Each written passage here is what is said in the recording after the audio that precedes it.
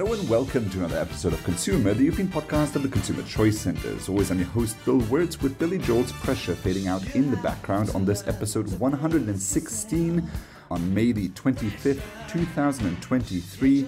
My guest this week is Parker McCumber. He's a serial entrepreneur and is currently working on his doctorate of business administration with an emphasis on organizational leadership.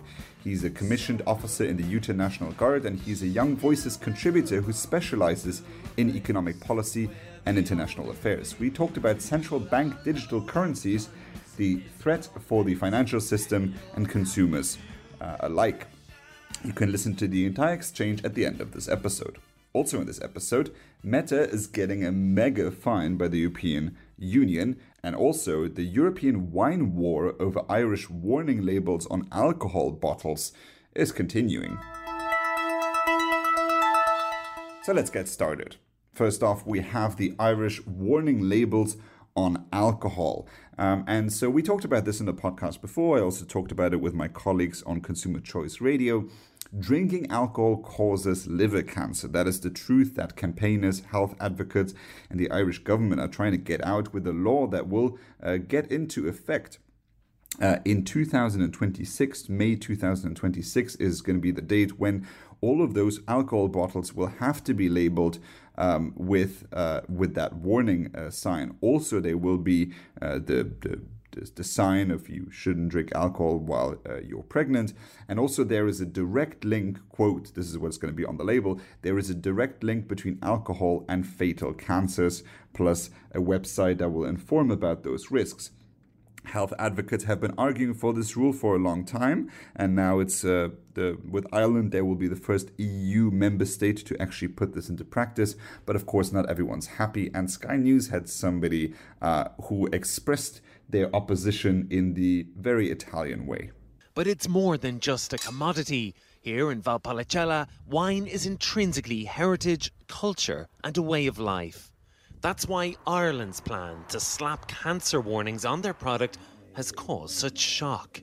It's crazy. It's over the limits. It's over the limits.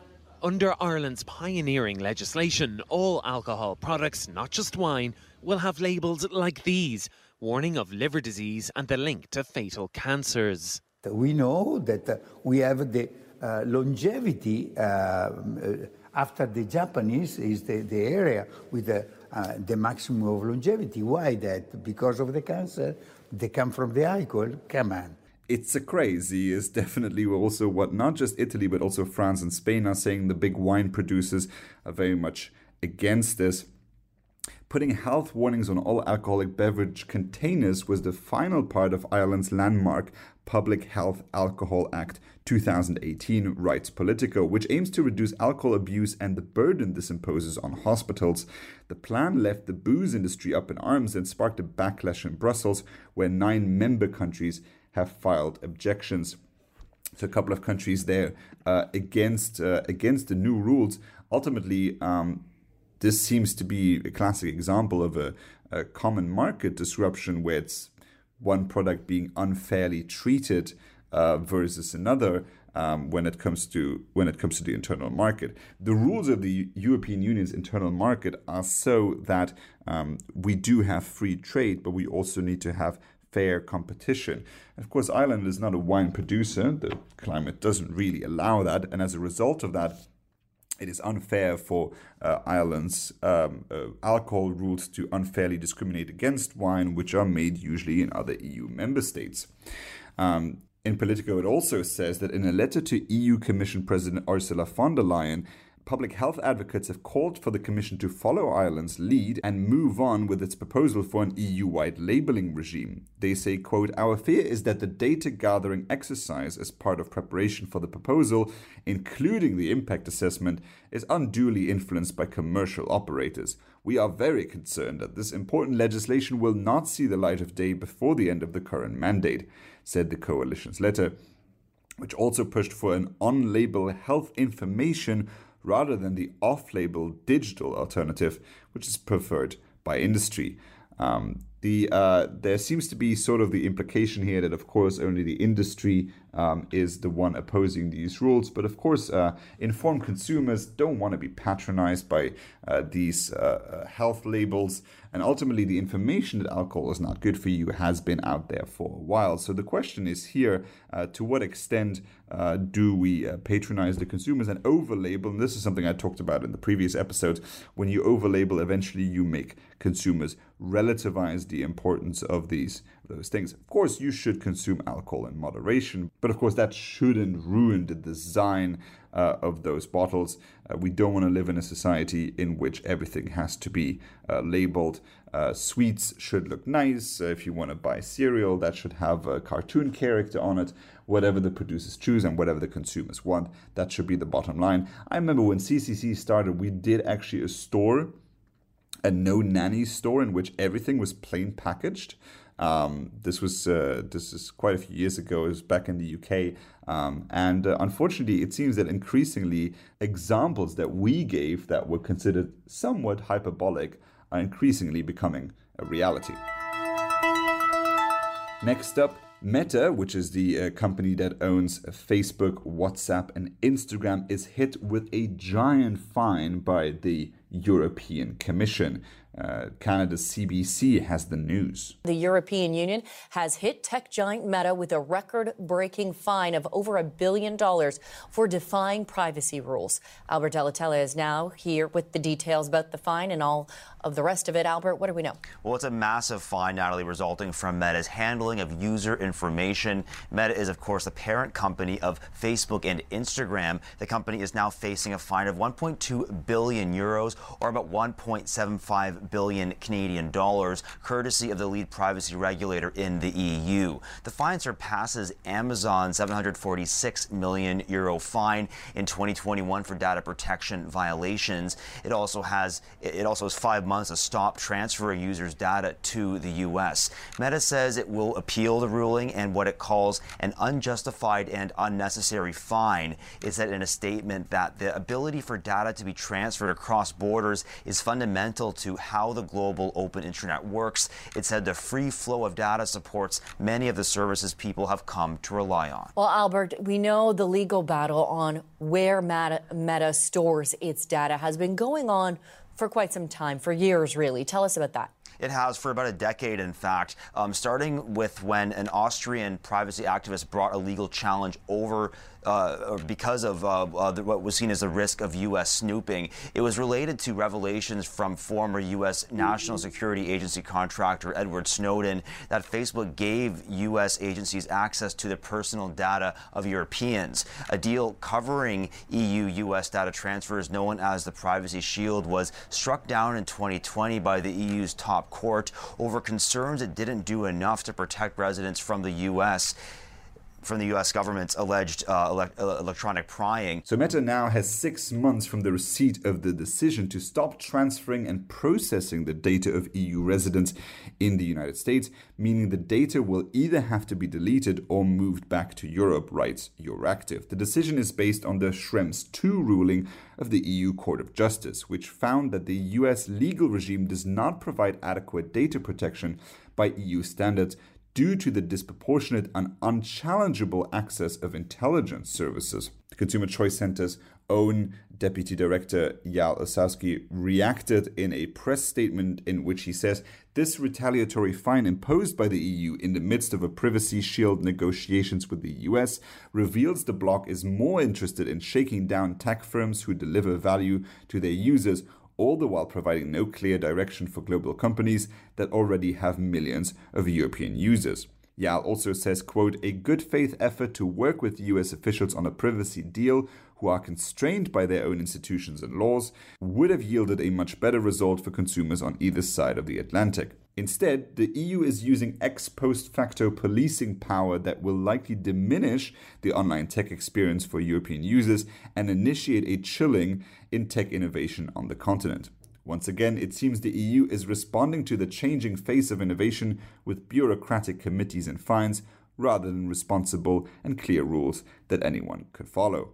we're not really making Europe fit for the digital age with a lot of these rules. And this goes from everything from the tech fines to EU digital taxation, which is still on the agenda and some EU member states already have. We are keen to target the American tech companies. And some of the concerns that are expressed here about intelligence agencies are not really new. One wonders also to what extent EU member states are held to the same standard here, because if there was an EU-based social media platform, do we know exactly to what extent everyone from Portugal to Lithuania, and including especially our more problematic member states such as Romania, Bulgaria, or Hungary, are actually respecting the rules on the treatment of that data?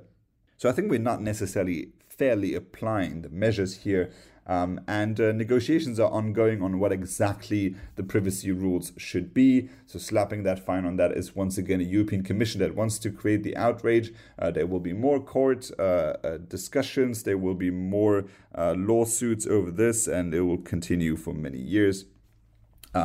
Those fines are symbolic executive action, and increasingly reminds us of sort of the political dynamics that we also see in the US, in which the executive tries to make the rules up as they go. And very often it's a very costly experience for the European Union, because those court procedures, they are not cheap. So we'll see how that develops. I always think it's very interesting to talk about how the Commission tries to cut out the cumbersome yet important process of making new laws by just trying to impose fines and just seeing how it goes.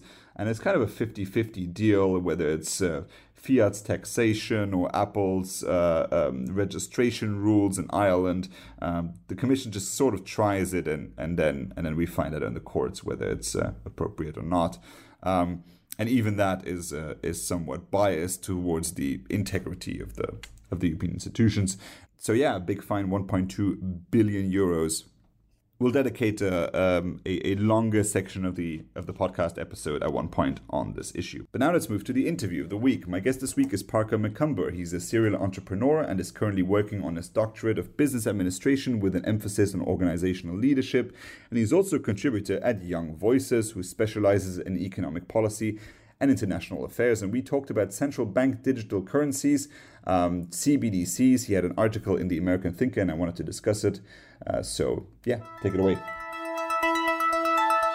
All right, Parker, so let's talk about CBDCs, central bank digital currencies. You wrote an article in the American Thinker in which you say a centralized bank digital currency would harm our economy. So for the listeners who previously might have heard about CBDCs and some of them who haven't, briefly explain what CBDCs are all about, and then let's get into why you think they're a threat.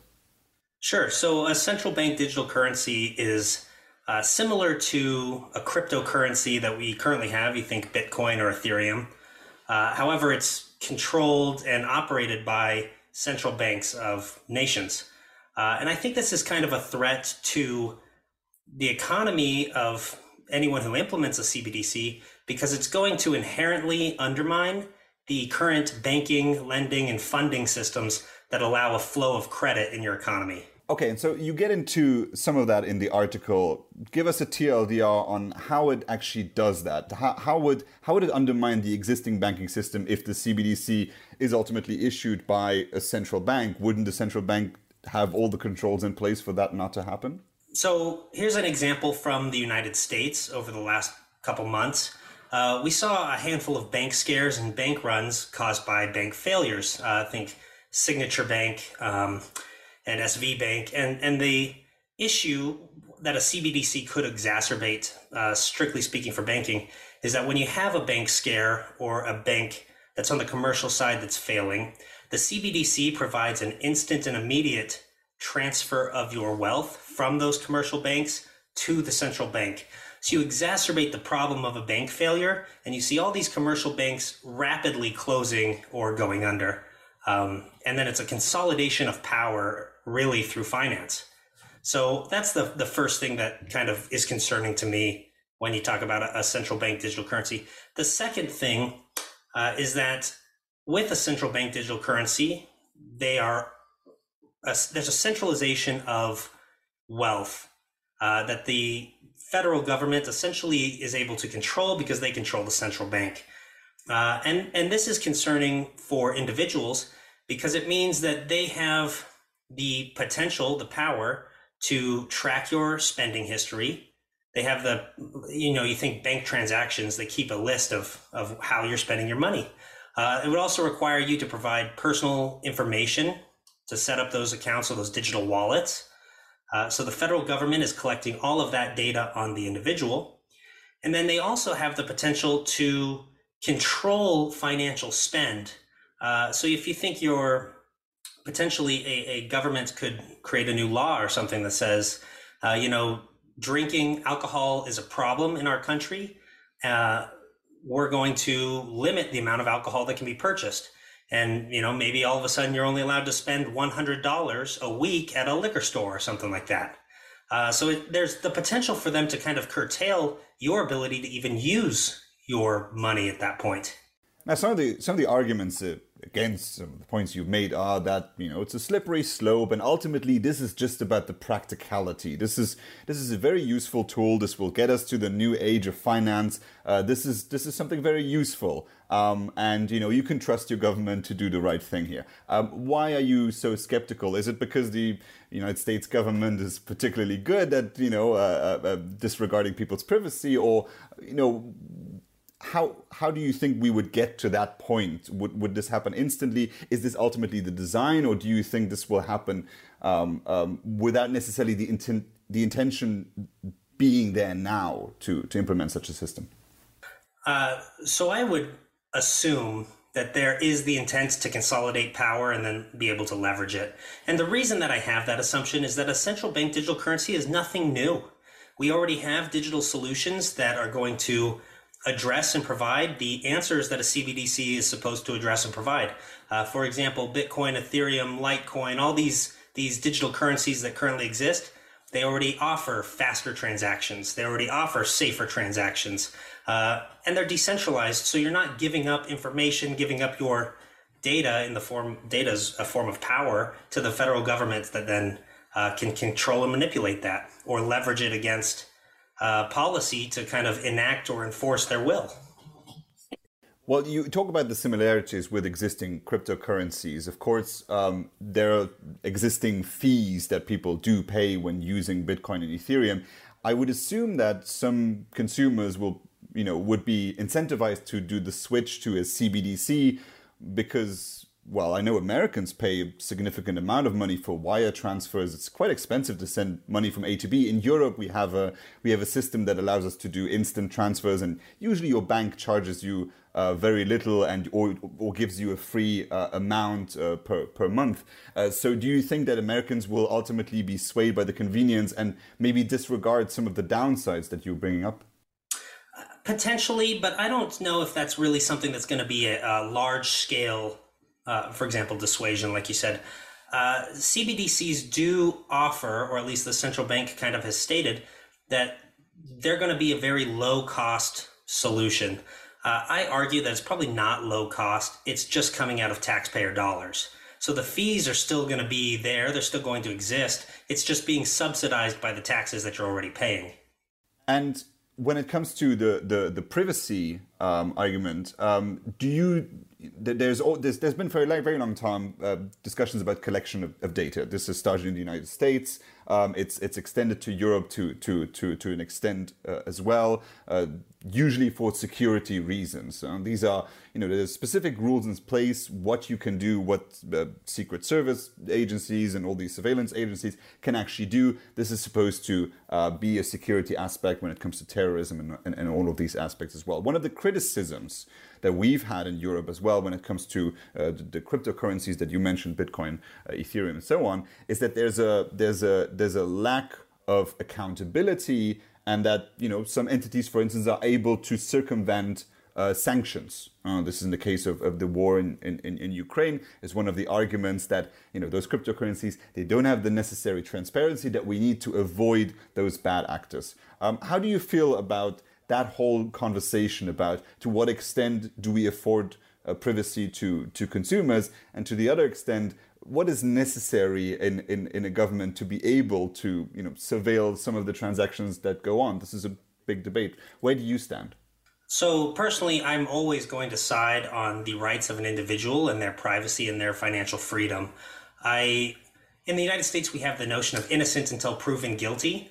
And you've seen some legislation in the past, think like the Patriot Act, that really kind of usurps that innocence or supposition of innocence, and is going to spy and collect data and kind of try to protect people from those evils or the circumventing policy. But I would argue that the vast majority of individuals are not involved in those kind of illegal or illicit things that they shouldn't be involved in.